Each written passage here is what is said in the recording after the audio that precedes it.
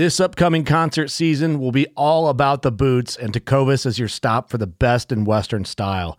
Tecovas has seasonal and limited edition offerings this spring and summer, including men's and women's boots, apparel, hats, bags, and more. All Tecovas boots are made by hand in a time-honored tradition with timeless styles that are always on trend. And Tecovas has first wear comfort with little to no break-in period. It's hard to find this level of comfort paired with this level of style. Stop by your local Tecovas store, have a complimentary drink or two, that's WCB style, and shop new styles. The smell of fresh leather and friendly staff are at your service. Many stores even have leather custom branding to make your boots truly personalized. And with regular live music and events, there's no in-store experience like it. If you can't make it into a store, just visit tecovas.com. That's TECOVAS.com. They offer free shipping on all boots, as well as free returns and exchanges, and ship right to your door. Go to tecovas.com and find your new favorite pair of boots today. Fishing like a local isn't just about catching fish. It's about connecting with the environment and the people who call it home. It's about hearing the stories and traditions that have been passed down for generations and sharing unforgettable moments with the people you meet along the way. Fishing like a local is having an experience that stays with you forever. And with Fishing Booker, you can experience it too, no matter where you are. Discover your next adventure on Fishing Booker. Hey everybody, welcome back to another episode of the Journey Within podcast. I have a great guest with me today and one that I actually talked to quite a bit about hunting locations and so forth before I get there. That's Jason Berger, who's the Director of Outdoor Adventures at Worldwide Trophy Adventures. How are you doing today, Jason? Good, Mark. Thanks for having me. Yeah, thanks for joining. So, Jason's been in the industry for a long time. We're gonna hop into that. But Jason is the Director of OA, which basically means Jason. I'll let you explain it. What does the Director of OA mean at WTA? So we got two divisions here at Worldwide Trophy Adventures. We have the Outdoor Adventures division, which I oversee, and the Tags division, which Eric Pollock oversees. On the Outdoor Adventures side, we work with hunting and fishing trips worldwide that historically do not require drawing the permit. So landowner tags, CWMU units, allocations in Canada, and then your international trips where the outfitters secure the licenses to conduct hunts. So whereas on the tag side, limited draw areas, where you're building a strategy to draw limited tags in high-end units all across the western states and other parts of the U.S. And let's hop into your history. So how long have you been in the hunting industry, and where was your first stop along the way in the hunting industry? Right on. So, I went to college, graduated, had that shiny degree, and which college? I went to Minot State in North Dakota. Okay. Graduated with a degree in biology and I grew up on a family farm in North Dakota, and as fourth generation, my family's been in the farming industry. I went to college and was looking to possibly go to grad school, veterinary school, or optometry. In the meantime, long story short, while waiting to get accepted to grad school, I was kind of in that interim and, just out of college and, bouncing around trying to figure out what I'm going to do with the rest of my life, and got a job at Shields in Fargo, North Dakota, and started working there, and just fell in love with the passion for the outdoors. I mean, growing up, I had that passion, and I lived it, breathed it, and I started working at Shields, and basically, a long story short, is I continued down the path of the outdoor industry. When you started at Shields, were you just working the floor? Yep. Okay. Yep. I was just a sales associate. It was a great training platform, working with customers, talking hunting, fishing, and gear, and I learned a lot. And you learned how to work with customers and to just to relate to the outdoor industry. That's great. So then, from Shields, how'd you make the transition over to Sydney? So ironically, you have your customers that buy your, your guns and fishing rods and stuff. And one day, one of my customers said, "Hey, are you interested in possibly another venture?" And I'm like, "Well, what is that venture?" And the family owned fly-in fishing lodges in Canada, so that decision was relatively short. I went to work for a family-owned operation that owned a large fishing operation or destinations all across Canada, fly-in lodges and across Manitoba and on the border of Ontario there. So I ran the sales and marketing for that operation for a number of years, and at the same time, that same family wanted to get into the hunting industry. So we developed a lodge in central North Dakota and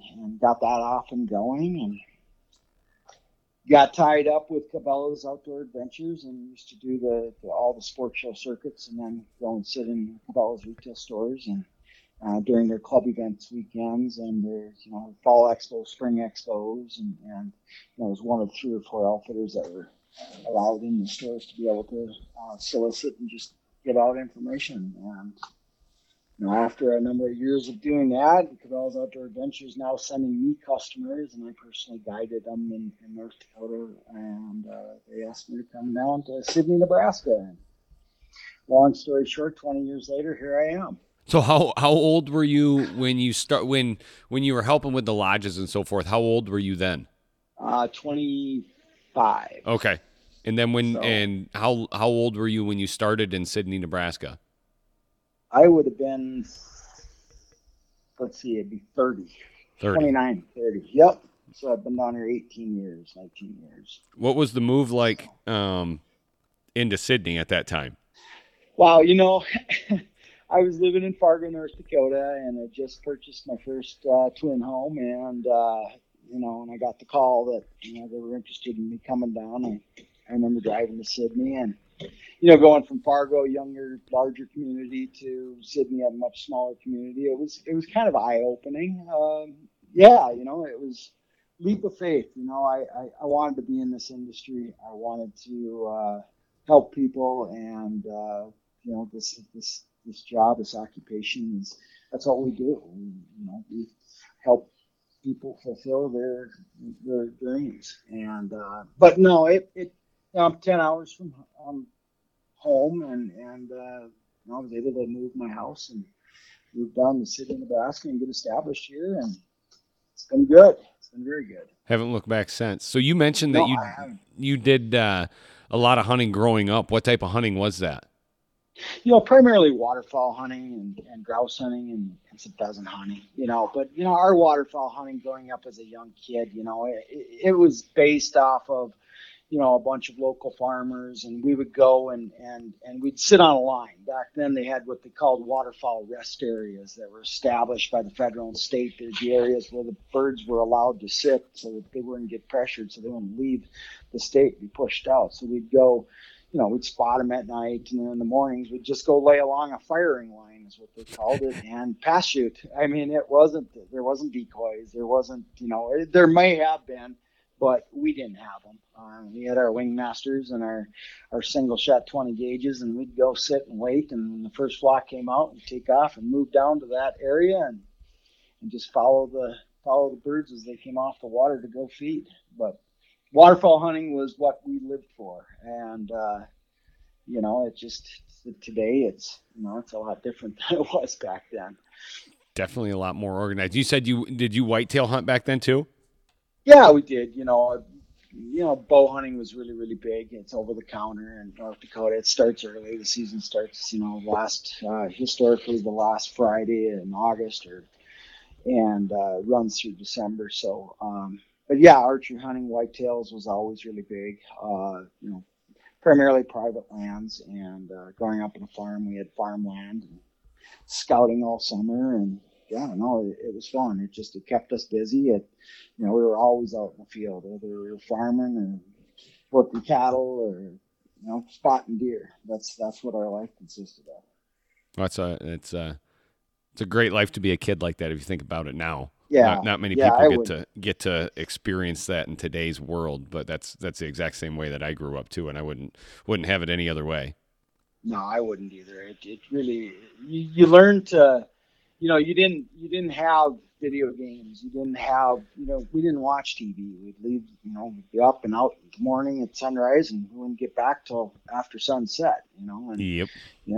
Work all day, and then you try to, North Dakota at 5, 6 o'clock at night, you still have 4 hours of light left. So you go fishing or shooting gophers or, you'd be outside. You wouldn't be inside. Anything that got you outside and your mom and dad weren't mad at you because you were sitting in the house. Exactly. Yep. Exactly. Yep. I hear you. So I've got a laundry list of topics here, just because you've been in the hunting and fishing industry for so long, and like I consider what we do at WTA as far as helping people arrange those trips of a lifetime, right?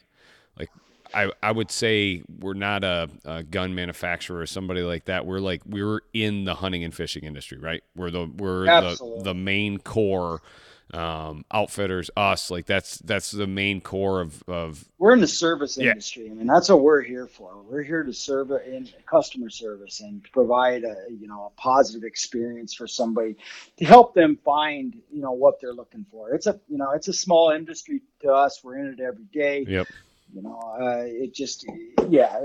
We're in the people business, people service. So how have you seen the industry change over the last 18, 20 years that you've been doing this same thing? Yeah, it's changed a lot. For starters, technology. When I started, I remember walking in my first day and them handing me a catalog and saying, "Well, here you go. Start learning. Start learning our offerings." And it was, and our phone would ring at Cabela's. It would ring, all day long, and that catalog was our book, and customers would receive the catalog once or twice a year back then, and they would keep it. I mean, it was their coffee table book, and it just, they'd call and inquire on trips. Now, understanding it was only a handful of the trips that we had to offer. In today's world, back then there wasn't Facebook, there wasn't Instagram, there wasn't, there was email, but not many. It was dial-up for most of the communities, and it was, it took forever. So it was primarily, catalog and phone calls and building those customer relationships with my outfitters and my longtime customers over the phone. It's definitely changed a lot from that point of view. Just the way customers found us, and through catalog. And today, now, our website is phenomenal. We've got a ton of offerings all over the world there, and hunting in general has changed. There was the old school generation outfitters, and now the next generation is starting to take over. So it's been a lot of fun watching. I worked with a lot of the older generation outfitters that have now passed their baton on to their kids, and watching them take over and working with them, and it's been a lot of fun watching the their outfitting businesses mature from when they started it, and watching the kids take the values that were instilled from them and put it into their business. The game itself, I remember selling, woodland caribou hunts in Newfoundland for $2,500, and I believe back then you could shoot two of them. I mean, and now they're north of 30, and there's the tags are so extremely limited, they're almost impossible to get. So, every outfitter has, 6 to maybe 12, 14 allocations. Caribou hunting in general, all across Canada. The Central Barren Ground is extremely difficult. The Quebec Labrador, they closed that season 4 or 5 years ago. So while we're on that, I'm going to stop you, because I actually had caribou hunting as one of the things I wanted to talk to you about. On the Quebec Labrador, what's your opinion? Is there a chance that ever opens back up?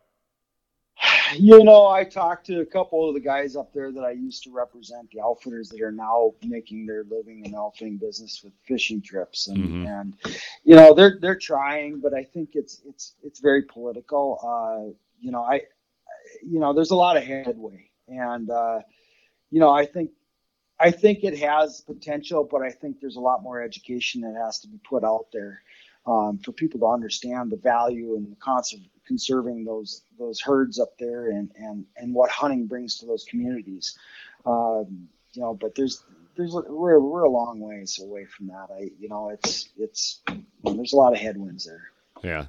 Oh, and you mentioned a couple things. You mentioned that magazine. I remember being younger and having that copy, and I'd keep that all year, right? Like you probably hear this from a bunch of past clients. So I kept that copy all year, and those pages would be worn more than any other book in my house of flipping through and reading the details and just studying and hopes and dreams and wanting to go, right? Right. Yep. That's it. Yeah. No, the catalog is fun. I mean, it is. It's our passion. It relates to our customers, and it's just I look forward to that as well, and what's new and what's coming and what's changing. But yeah, no, it's fun. So when you have customers call that are interested in a trip, what are the top questions that you normally get asked? Oh, that's a good one. Usually everything boils down to price. Yep. And then perception needs to be reality. Just take, for example, a customer wants to go hunt elk hunting and they want a big bull. We need to define what the definition of a big bull is. Yep. Your definition of big and their definition of big and my definition of big are different. Mm-hmm. I think it's important that when customers are looking to schedule trips that they have a list of questions that they don't understand or what they're looking for, and to understand, the trip that they're really looking for and what they're looking to get out of it. If there's an issue with a trip, it usually boils down to lack of communication. I can't stress enough that over communicating and allowing a professional consultation to really dig into what you're looking for and what your expectations are, so that hopefully we can put together a trip that matches those expectations. And I think you kind of hit the nail on the head there. And that I've heard from a lot of clients at WTA that have worked with you for, as long not to age it, but as some that have worked with you since the beginning, and ones that have started working with you along the 18-year period that you've been here, is that one of the constants that I hear from when I work with Jason is that I 100% know everything that's going to happen. And there's no hidden surprises, right? Like you're that, and I'm going to get into this. What in your opinion makes a good consultant in the outdoor industry? But for me, it's one of those things. Is at WTA we don't hide anything, right? Like there's nothing right. to hide. It's not saying like, hey, this is a great trip, we're going to send you there, and then all of a sudden it's a dud, right? Like that doesn't do anything for anybody. So what makes a great consultant in your opinion, and having so much experience in the industry? A consultant has to have a good moral compass. He's got to be working for you. What in my opinion makes our team here at WTA different is we work as a team. I have open door policy. We have a lot of younger consultants who maybe don't have as much experience in specific areas as maybe some of the senior consultants, where our doors are open and they're constantly walking in and asking questions. And they're doing a lot of traveling and experiencing these destinations firsthand. Undersell so our outfitters can over deliver. Our outfitters are our partners. They're our friends in most cases. We've worked with them for many years. And the last thing that we want to do is oversell something. So if we're not sure, we're going to make sure we find the information, the correct information. Make sure that we understand what the customer is really looking for and their capabilities. It's based on really, really good communication and being honest with yourself and what you are capable of doing. I'm often asked, how tough is the hunt? Well, that's an interesting question, because tough to one person is different to all. Do you mean physically tough? Do you mean traveling, mentally tough? For one person, traveling to Asia and going through 5 different airports and then not speaking the language might be extremely tough. Whereas once he gets there, he can go up Everest, But, for another, the challenge of going to Colorado mountains or, the Canadian Rockies is difficult and challenging, being in the remote. So, understanding the customer and making sure that we're making decisions based on their best interest. Yep. And you kind of, that's another good point you did, right? I've seen people on a sheep mountain that have been in the best shape of their life that after one day up there, it cracks them, right? But you see somebody Right. that's mentally tough once they get there, and they may be 100 to 150 pounds overweight, but they're there the whole single time grinding out every day. Right. Yeah. And, and I tell customers during the consultation, it's good. I want you physically prepared. The more enjoyable your experience, but don't forget about the mental part too. Understand that there's going to be delays. Understand that, these sheep hunts are 10 to 14 days for a reason, because that's how long they anticipate it'll take for you to have an opportunity, and that, you're going to have 3 or 4 or 5 days of downtime, but, it only takes, a matter of minutes for the clouds to clear and everything to change. So, that mental aspect of it is really it's a big one. It really is. And no one knows that better than yourself. So I've had a lot of days at a tent to where you're sitting there questioning a lot of choices, but then all of a sudden you get that one chance and you make the most of it, and that's what you're there for. Right. Especially brown bear hunting. I think that one of my guides on a brown bear hunt told me brown bear hunting is 99% misery and boredom and 1% ecstasy. Yeah, it certainly can be. It's you put in your time for that moment, and when that moment hits, it's game time. And but it's probably one of North America's most exhilarating hunts.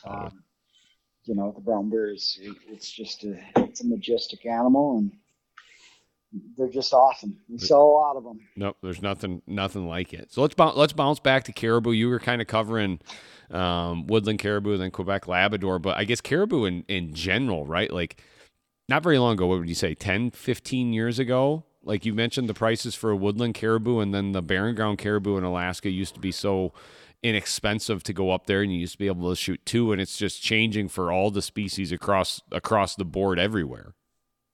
Yeah, it really is. And, and to credit it's not everybody, I hear it all the time. The outfitters are charging too much. Well, it's not really that. No. Especially since COVID, the cost of fuel, the cost of food, the cost of insurance, the guide, employing your guides, full-time guides, as opposed to them working in the oil fields, or, it's just quality people to produce a quality product. Everything just costs more, and ultimately that's passed down to the hunters. And it's changed. It's the airlines have made things more expensive. Everything has just went up, and it's not just in the hunting industry. But the caribou right now, I mean, there's like Alaska has become more challenging. Just a couple of years ago, Western Alaska, the number of areas shut down, and they went from 2 caribou to 1 caribou over the past several years. It's been inconsistent. Whether one may call it global warming, the other may call it political. Whatever it is, there is changes that have happened and that are yet to come. So, caribou is one of those animals that if guys are looking to do that, I would suggest they do it sooner than later, because we really don't know what the future holds in the caribou world. We still have some really good operations in Alaska. We've got good mountain caribou hunting in the Northwest Territories and the Yukon, and parts of northern BC. We've got some central barren ground caribou in Nunavut. We've got a new area up there that one of our outfitters has just been entitled to go and conduct a few hunts in. We're excited about that, Mark. We're looking to get you up there hopefully next year. Quebec, I really don't have a forecast on that, so that one's going to be on hold. And then the woodland over in Newfoundland, we've got some really good offerings there. And then for the guy that's looking for just reindeer caribou, Greenland. I mean, we're sending a lot of hunters over there for combination hunts, whether it be muskox, reindeer/caribou, or fishing combos. So that's a good alternative too if you're looking to just get out and have a good experience. So there's some really good destinations out there. These outfitters are tried and proven. I've worked with all of them for a long time. They're going to control the controllables. I would suggest putting that at the top of your list. So I know, like so the first ever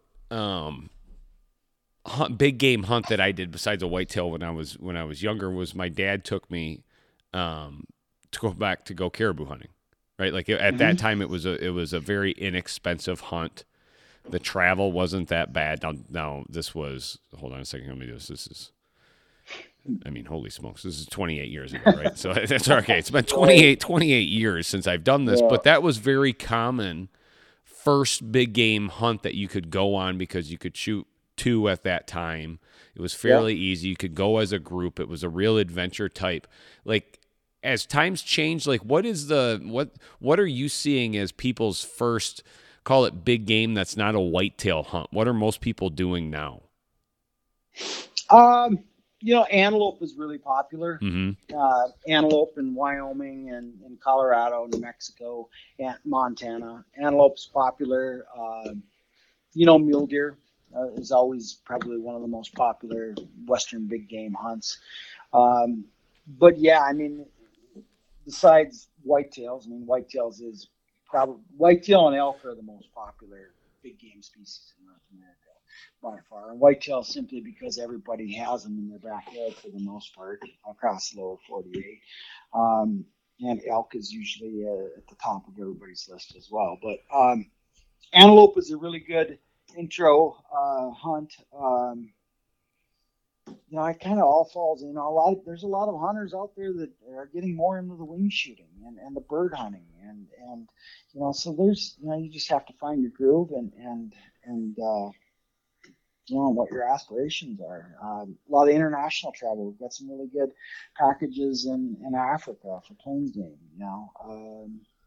Argentina, and some of these elk hunts have gotten expensive, so a lot of hunters are traveling to Argentina in the spring to hunt the roar for red stag.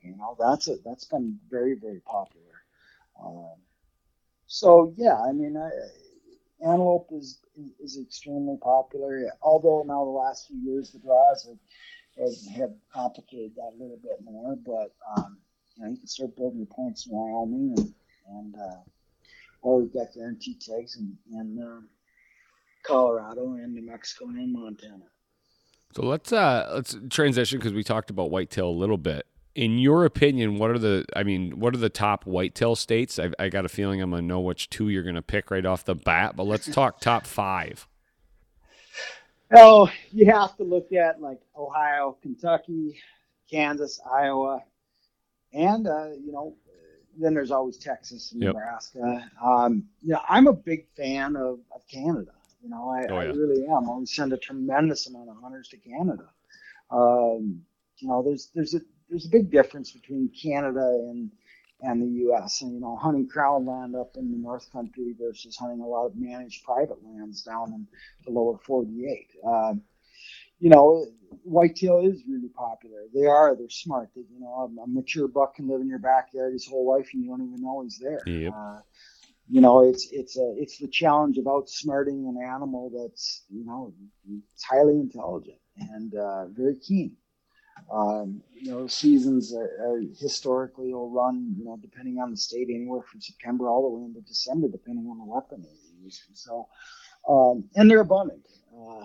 So it is. But as far as Kentucky has really been a good state. Those velvet hunts in Kentucky have been they're so popular you can't even hardly get into them. So, that's certainly one to look at. And Canada, if you've never been to Canada before, it certainly is. It's an experience. It really is, and just have to deal with a little bit of cold, but that's. Dress for that. So. That Saskatchewan that you're talking about, it's so different. Like I've hunted whitetail my whole life, and the Saskatchewan hunt's so different because it's so like you may go here like in Michigan, right? Like I think I'm pretty rural, but I can go out and on that opening day, you hear rifle shots all over the place. You hear cars, you have planes flying over. Yep. Like it's the world we live in, right? Like you just have all that noise. And I'm hunting a long ways away from everybody. I can still hear that. When you go in Saskatchewan, there is nobody there. right? Like most of the blinds don't have cell signal. So, I mean, you're there in the blind and it's completely quiet, but those big old bucks move all day. And it's not like I compare it to here in Michigan or other places in the lower 48. You may see a deer at noon, but it's because somebody was walking out or in and they busted about stepped on him and he's running full tilt trying to get somewhere. Up in Saskatchewan, you'll have a 7-year-old buck come cruising by at 1 o'clock in the afternoon checking for does because the only thing he's worried about is a wolf chasing him or something like that. It's just completely different. The deer, like I stress this so many times, the deer up there look like a horse. They're so big, right? Like I think Iowa deer and Kansas deer and Nebraska deer, like those are big deer. Those are small deer. Once you get up in Saskatchewan, you have one come through and you're like, is that a cow coming in? What is that? And it's just a doe. And you're like, what? That is so big. Yeah. But yeah, they are. It's fun. And, you're hunting, hundreds of thousands of acres. A lot of those outfitters will have 10, 15, 20 square miles of timber. Historically, you're hunting that fringe, that ag, forest fringe where, you're within a few miles, 2 to 3, 4 or 5 miles inside that fringe. But no, it is an experience that any whitetail hunter should definitely have on the top of their list. So my good friend Kevin has been up there a couple of times, and it's one that I think if his wife let him, he would literally go up there every single year to do it, just because he goes, man, it's awesome. He goes, it's completely different, right? Like you're going to get cold, right? But you can dress for it, and you're going to have a long sit in the blind because you're not leaving during the day because they can come literally at any time. But it's so different, so far away. Like even when you go to the lodges up there, you got great food, the people that are there, but it's just it's different. Like you can all of a sudden get a 1.5 feet of snow that dumps in, and you're taking a quad or you're taking a snowmobile into the stand, right? Like it's so different than down here. And once you experience it, that's why we have so many people that go back year after year. It's deer camp. I mean, that's what it is. Yep, that's what it is. Yeah, it's the hunt. In those days, I mean, I hear that a lot when guys are like, I can't sit there that long. You'd be surprised. The days aren't that long in the middle of the winter in Saskatchewan or Canada. And, it goes by pretty fast because of that anticipation. And like you said earlier, there's deer moving through at any given time, in the lower 48, at least, for a lot of areas, with an exception of the Peak Rut, historically the deer are moving in the morning and the evenings. We're up there in the timber and in the woods. It's all day. There's activity. So it passes by. And then when you get back to the lodge, like you said, the camaraderie of being with your buddies, playing cards, telling stories, and the one that got away, and there's something about that atmosphere and that entire experience that is just it's you gotta have it, gotta try it, gotta do it. Yep, exactly. Now elk hunting. So here's another good one. What are the top elk states? For me on the outdoor adventure side, we do a lot with Colorado, Utah, and New Mexico, just simply because of the guaranteed tags, the landowner tags, and CWMU units in Utah, as well as the landowner vouchers in Colorado and ranching for wildlife. So, for my side of the business on the outdoor adventures, we work with a lot of outfitters in those, primarily in those 3 states, as well as Alberta and British Columbia for more of a wilderness experience. But yeah, those 3 states are certainly going to be at the top tier for us. And they're off. Historically, you'll find some bigger bulls, and you'll find good bulls in all the states. I mean, you really will. In Canada, they have a 6-point restriction, but there's some really good elk hunting in Canada. So if you're looking for more of that wilderness horseback, get out in the, we're usually the directions pointed north up into Canada, just simply because most of our hunts up there are horseback in the wilderness areas, whereas, you're hunting private properties in Utah, New Mexico, and Colorado. I travel all over the world and into some of the most remote places known. And for all of my adventure trip insurance, it is a must that I use Global Rescue to take care of me no matter where I am.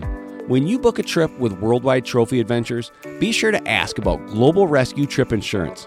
They will be there when it matters the most. WTA Tags is a full-service licensing program available to today's sportsmen. Bottom line, they help hunters draw the very best limited-entry big game tags. They offer professional consultation on where to apply and then properly complete and submit your applications to the states. Tags has the easiest, most reliable, and most complete service to assist you in drawing that tag of a lifetime. For a free tags consultation, call 1-800-755-8247 or visit them online at worldwidetrophyadventures.com/tags. That's worldwidetrophyadventures.com/TAGS. I'm a believer in using the best, and that's exactly what Gunworks rifles are, the best on the market. If you want to sharpen your skills and ability, make sure to check out their Long Range University. From the rifle build to the perfect shot, Gunworks is your partner in the pursuit of long-range perfection, 1,000 yards out of the box. And that's one of the spots I haven't elk hunted is BC. And for whatever reason, it really intrigues me to go there and do that hunt just because of how it's done, right? Like it's different. And I don't know why. It's like elk hunting in the mountain part really intrigues me. Yeah, you'd love it. There again, this is one that I really focus on with customers. We're getting a lot of inquiries on the wilderness hunts, the traditional horseback wilderness elk hunts. That one there, you have to be very, very mentally tough as well as physically tough. I mean, you have to be able to go. I mean, those hunts are conducted up in remote areas, and the terrain is it's semi-mountainous, and you're not going to see a lot of elk, but historically speaking, when you do see get into them, you'll find some good bulls, but you got to be able to go. And the mental part is maybe hunting a couple days without seeing something or being socked in because of weather, and we got to stay that positive. 7 to 10 day hunts for a reason again, like we talked about earlier. But I think it is good. Shot opportunities have a tendency to be maybe a little bit lower, probably in that 75 to 80% with success. It's a bit lower than that. But again, you're seeing elk, but they have point restrictions in a lot of those areas. So, but those mature bulls, if you're looking for, those hunts usually run around $8,500, and the bulls you're taking are in the 270 to 300. So it's a good quality hunt. Whereas in the lower 48 here, and that same elk hunt is going to be north of 14, 15. So for a higher shot opportunity on private lands. Kind of mentioning tough hunts there. Obviously, everybody thinks sheep hunting for tough. What are the toughest hunts, both physically and mentally, in your opinion, in North America? It certainly would be the mountain hunts. The sheep, the mountain goat. Those take a lot of, like we talked about earlier, the mental preparation, the physical preparation. Plus, you have a lot of money invested historically in these types of hunts, and I think that adds a lot of stress to these trips for a lot of people too. They've saved, in some cases, their whole life for one sheep hunt, so they've got a lot riding on themselves. They put a lot on themselves before they go. But there again, it's simple. I mean, it's not simple, but it's just take the steps and sit back, understand what you're looking to do, and understand how you're going to get there, and understand what you should expect from the trip, and take it. Like today, I mean, we have a hunter going up on a sheep hunt in British Columbia, and the airline's canceled his flight. So I'm just, you just have to go with the flow. Punches. Yep. Yeah, trip insurance. There's another thing. Protect your investment. But yeah, life happens. Things happen, and you got to roll with the punches. Be as prepared as you can be. Don't assume that it's going to be easy. Don't assume anything. Be as prepared as you can. On that same thing, because you mentioned the airlines, it got me thinking. How has the industry changed since COVID? Both trends and then also travel, obviously, is a big one that everybody talks about now. Well, I mean, it's relaxed a little bit with like the Canadian borders and international travel since the COVID testing in most areas have been dropped. But I still think there's a lack of flights to a lot of these areas, and because of that, there's a lot of changes with these airlines, a lot more so than what we used to see. Fewer flights, more limited flight schedules on daily flights. Staffing, and we're finding that it's not uncommon to have luggage misplaced, lost, or show up 2 days late. I don't recall it being that bad pre-COVID. We're dealing with, it seems to be a lot more of those types of issues.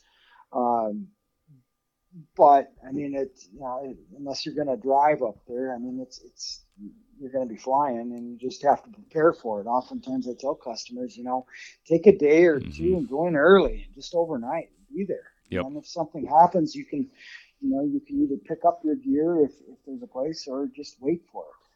And most of the time when you're going somewhere, especially up north where you're flying into, if you're thinking Norman Wells or Whitehorse or Anchorage, Fairbanks, some of these places, right, that you're going remote, they're pretty cool to spend a day in anyway. And usually on the backside of the hunt, you're so tired, and you know how it is when you travel, you're ready to get home, right? Yeah. Like on the front side, you're still energetic and so forth, and to see some of those and that you wouldn't normally take time to see adds a lot to the experience. Yeah, and there's so much history in those areas, so, and that makes the trip. I mean, you have your hunt, but the total package, the total experience, only adds to it. So, yeah, if that opportunity is there for you to get out and get up there early, I highly recommend it on those types of trips, just due to the travel.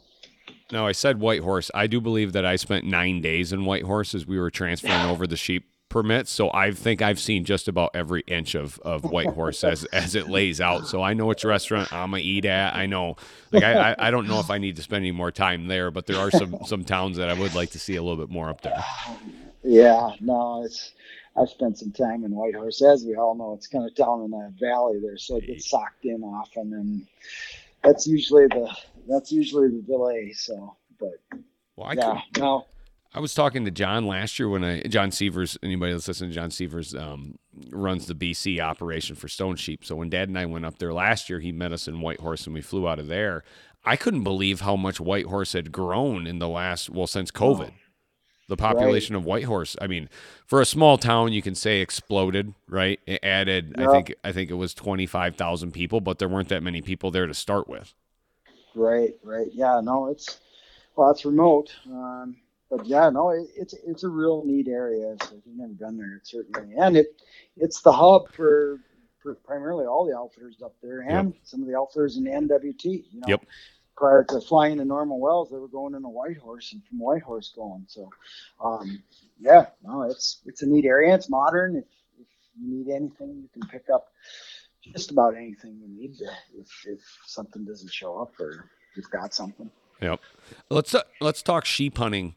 For a guy that's looking to go sheep hunting, doesn't matter the species, right? What do they really need to do to prepare to go on a sheep hunt if they've never been on a sheep hunt before? They need to set their budget and then be realistic of when they can go. Unless you're dealing with cancellations, which do happen every year, but we just don't know when and where. Most of these higher shot opportunities with these premium outfitters are booking out 2 to 3 years in advance. So what I tell guys to do is let's determine which sheep you want to hunt if it's your first sheep, and then let's put a plan together on whether it be a payment structure, whether it be timing, or whether it be let's just make the commitment and deposit and start building towards that trip. For every, depending on the person, it may be the Dall sheep, it may be the Stone sheep, or the Bighorn, or, maybe go south for the desert. But there's a lot of money invested in this. There's a lot of time you're going to have invested in this. So we want to make sure that we really look at what is in your best interest and, when, where, what, how, and kind of check off all those boxes and make sure we do it right. Yep. Let's go international. In your opinion, what are the toughest international hunts, both physically and then also mentally? That's a good question. They're all mentally challenged just because of the travel. When I say international, I usually refer to, South America, Africa, Asia, Europe. I realize Canada is, but I kind of look at that as more of a That's our stepbrother. at-home type hunt. Yeah, it's our stepbrother. Right. We just crossed the border. Yep. Yeah, exactly. So, the most challenging, I think, is probably, what guys would say is probably those remotes of Africa. You start looking at Uganda and Mozambique and those areas where require numerous flights, and you're in the bush with, various different destinations. The easiest, the most popular ones are the New Zealand's, with the exception of the 13-hour flight. Argentina is very popular for the red stag. South Africa and Namibia for plains game, Botswana for plains game are also very popular. So as far as difficulty, you have your Asian mountain hunts, and Mark, you've done a number of those. For some people, that's probably the most challenging. We do sell a number of them. Like all North America sheep hunts, they take a lot of preparation as well on the ibex. So it's tough because depending on the person you're talking to will determine what is their biggest challenge, or what they're going to struggle with the most, if there is any struggle going through it. So on the international train still, for somebody that's never gone international hunting, what are some of the top destinations and species that you would recommend? Because I get this question a lot through social media because of the travel that I do. And to me, because I've been fortunate enough to go so many places, I could recommend literally probably about 15 right off the top of my head that are like, these are, you will go once and you will want to go back multiple times. Right. So what is your list of those? I'm sure we got some of the same. Yeah, I mean, obviously, Africa plains game is kind of the drug to get you hooked on Africa. Argentina red stag hunting, whether it be in Patagonia or La Pampa, is really, really a cool experience. New Zealand is a super cool country. The Southern Alps down there, and hunting, the tar, chamois, and red stag. So, those are all good international trips that are relatively easy to get to. They may take some time, but they're relatively easy to set up. They're for the most part safe trips. And and now over the past few years, Europe is catching fire as well. There's all kinds of different trips over there that we offer, whether it be Croatia or Austria, or, we got a variety of different offerings across the pond. So I actually hunted Austria last year, Austria and Hungary, which was awesome, and set to go to Croatia this fall. And the one thing I can say about Europe, a lot of the countries will surprise you at how easy it is to travel in and out with a firearm if you got all your paperwork taken care of. There are a couple sticklers over there, but I mean, there's sticklers everywhere. And the other thing, being an East Coast guy, for me, it's super easy for me to get there. Right. I mean, it's a red eye over, and all of a sudden you land there the next day in the morning, and I've traveled enough I could sleep basically just about anywhere. So I sleep for a few hours on the flight, and you're tired that first day at night, but then I find that helps me adjust to the sleep schedule anyway. But that's just one that when you're thinking about planning, it's super easy to get there. There's usually a red eye that takes off from any of Atlanta, Detroit, all those airports, any of the New York airports take off from there and will get you there. And it's also a great one if you're looking to travel with somebody too, right? Like if you're going with your wife or your kids, you can separate out and hunt for 3 days and then see all the cities over there, right? Like that's old cities. They got lots to see. Just a great spot. Now on Africa, a ton of history over there. On Africa, what do you commonly hear for people that go there the first time when they get back?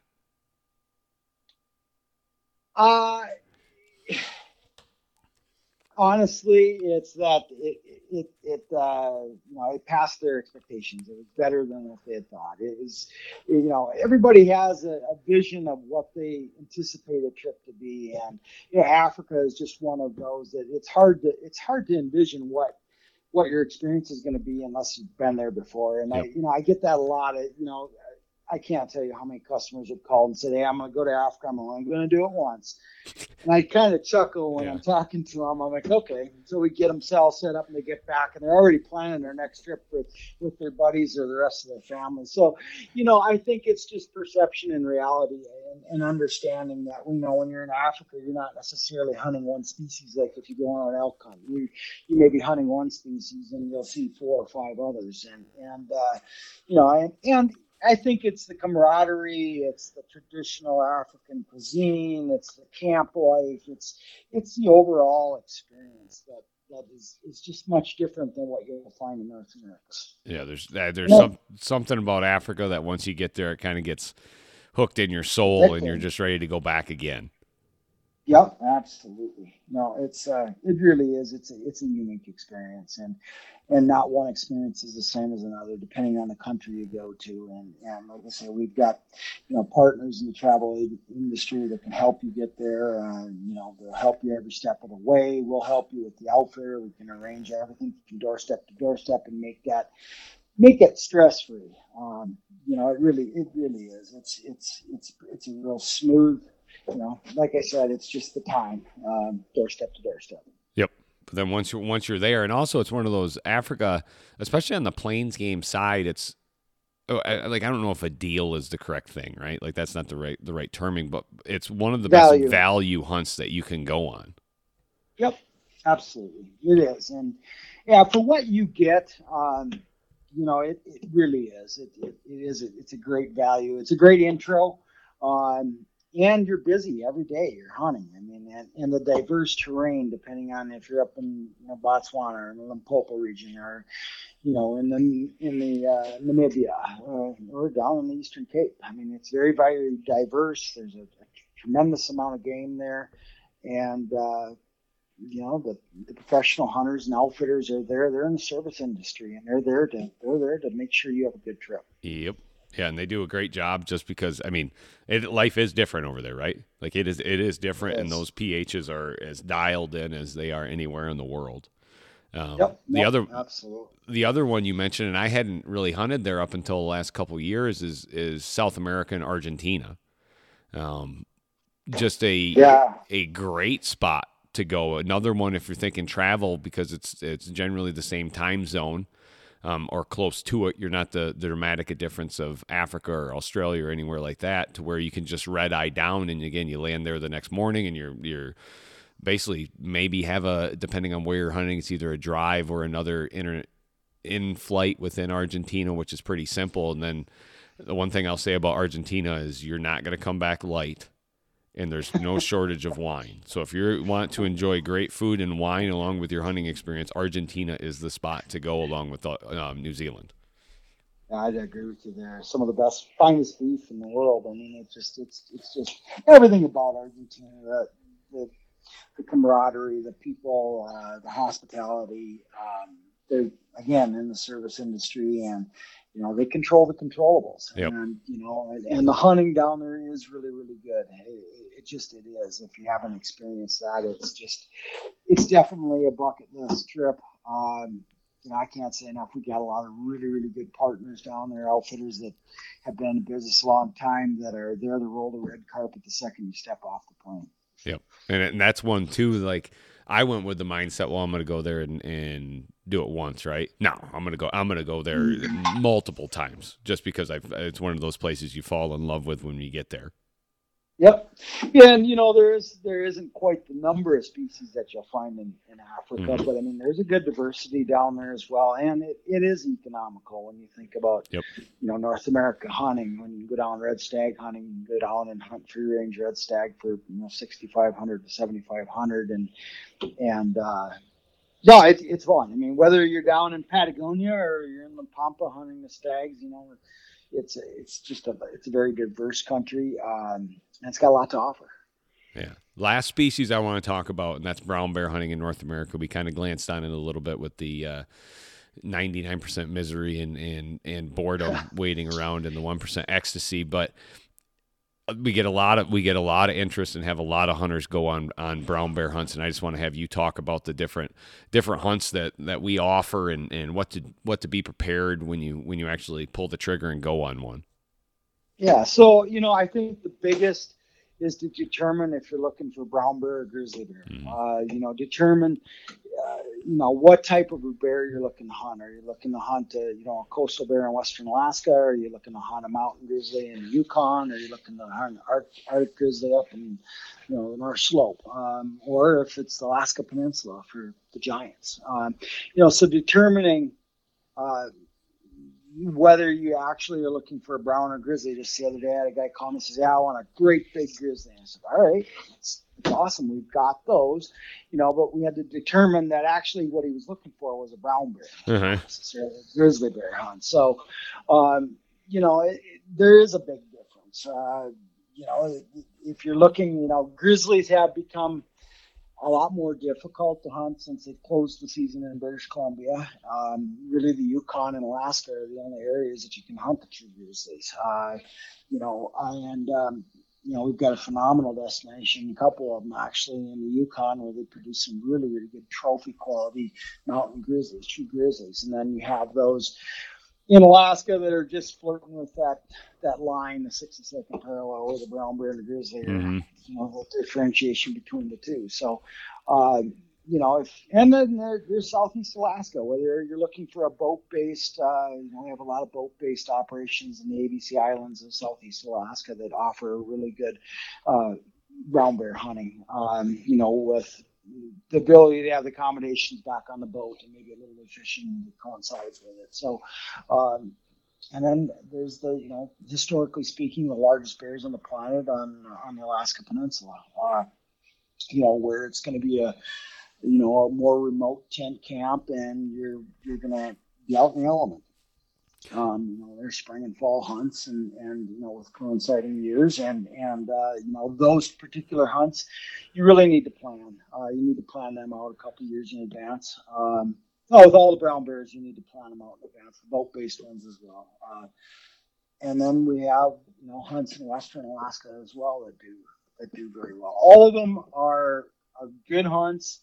They all produce high shot opportunities. They with good seasoned, outfitters at a wide variety of price points, starting from that, $16,500 all the way up to north of $40,000. So, depending on what you're looking to do, when you're looking to do it, and what your expectations are, will determine where we send you. I've been interested in that boat-based one. Possibly on the next time I go back up there, just because it's different than what I did down on the peninsula. That one's always had my interest a little bit. Let's talk as we kind of wrap this up here. What makes WTA different? Like why are we? What makes us different from the other ones that are out there? I look at it as a team of guys all working towards the same goal. When you contact our office, you're not working with one, and although you're speaking to one individual, you're working with a team of guys and knowledge, over 150 plus years combined experience here. And we're sharing that knowledge, and we're all working to try to help a customer find exactly what he's looking for. We're trying to help our outfitters, get into the market where they need to be, and so they can provide their services to customers. We're a small business, but I think, we're a small company, but we're big in the outdoor industry. I mean, we're one of the largest booking agencies, and I think our successes are because of our ownership, our people, and our culture. We live it, we breathe it. We have our offerings are very, very diversified.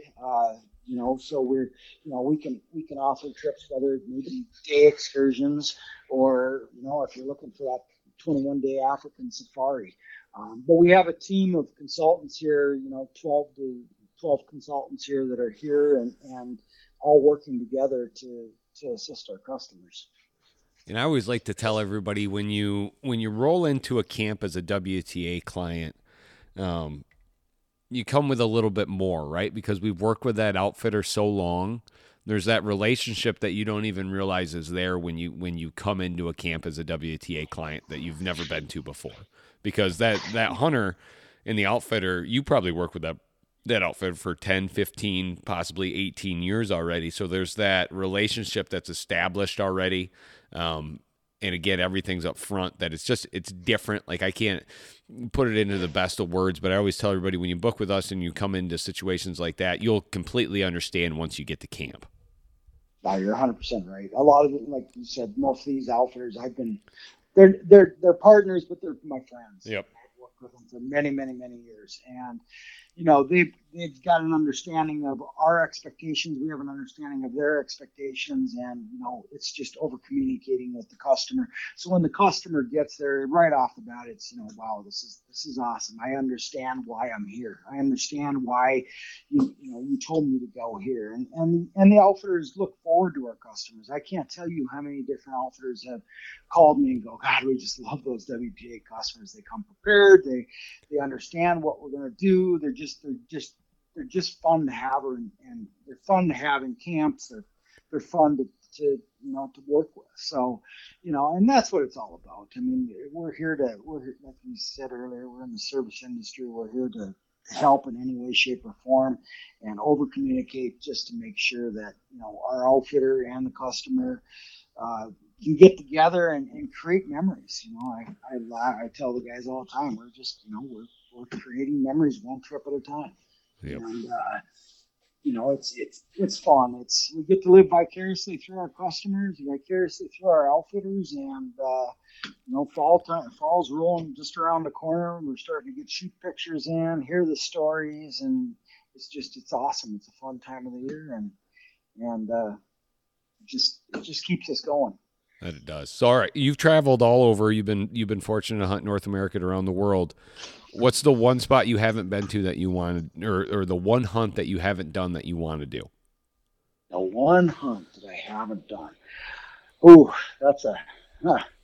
it would probably be somewhere over in Europe on ibex. Okay. That's the one species I haven't done a lot of ibex hunting. I've sold a lot of them. I just haven't personally done a lot of it. But yeah, probably ibex would be on top of the list. But yeah, no, it's fun, and I look at every adventure. I look at the people I meet, the friendships that are created, those memories that last a lifetime. And ultimately, when you're working with a consultant, you're working with a lifetime of experiences here in their office, and working with these outfitters. It's it's fun. It's fun. I have to ask you, Mark, what's your number one trip? I mean, that's you got. I mean, what would be your number? So I've been pretty darn fortunate to travel all over. That is a good one. If I looked at what I haven't done or the area that I haven't gone, I've already done this. Mongolia again for a goby or a hang guy. Right on. It's just it's one of those, the people, like, it's so shocking. The people are so nice there, and the terrain, like, I can't explain it. It's so open, right? It's just like these rolling, and it seems like you can see from one side of the world to the other when you're there. It's not like you get up in the Sheep Mountains, right? And they're peaky. Like in BC, right, when I was there last year, like you can see, but okay, I can see to that mountain, but I can't see over top of it. In Mongolia, it seemed like a lot of the areas you can just look forever, and it's just this wide open terrain, and man, there's some big sheep there, and when you see them moving in their groups, you're like, oh my goodness, this is something special. But no, there's definitely going to be a trip back to Mongolia for me. But truthfully, I've been blessed. I've been able to travel some great spots. Like, we didn't talk about Australia. Great hunts there, great people, and it's one of those things, like, you meet strangers when you get there, right? but they're friends when you leave. So Right. like my WhatsApp every morning, it's always great to see who sends me what, right? Like everybody, especially during the summer when it's dead here, they're hunting everywhere else. So I'm getting scouting pictures and trophy pictures of our clients in the field with them, and just seeing how their kids have grown up. Cause it's one of those things, like when I just did the age game check there, it was like I've been this August 30th this year, I flew 10 years ago. I flew to Alberta to film my first hunt, and that was when I started in the outdoor industry. So I'm sneaking up on 10 years in this, and it's amazing the amount of friends that I've met and made over the last 10 years in the industry. Right. Yeah. No, I can't agree with you more. It's all going for a good thing, hunting Yep. and conservation and everything. I mean, we're preserving this tradition, pastime for the next generations. So, we just keep it rolling. Yep, exactly. Well, thanks for your time today, Jason. Again, anybody that's listening, if you're looking just for information or to book that trip of a lifetime, give Jason and the team in the office a call. We've got lots of offerings and can answer any questions that you need as you're kind of doing your research of what would be the best spot to go. Absolutely, yeah. Just give us a call, 1-800-346-8747, or go online, worldwidetrophyadventures.com, and we've got a wide array of venues and offerings all over the world there. And Mark, I can't thank you enough for your time today. It's been awesome, and happy hunting this fall. Perfect. Thanks, Jason. See you, Mark. Bye. Thanks for all your support and downloads. If you like this episode, please go and leave a 5-star review on Apple Podcasts, as that always helps. Do you want to book that hunt of a lifetime? Then give the team at Worldwide Trophy Adventures a call at 1-800-346-8747. Or if you want to start a tags portfolio for those limited entry tags, call 1-800-755-8247. Enjoy your journey.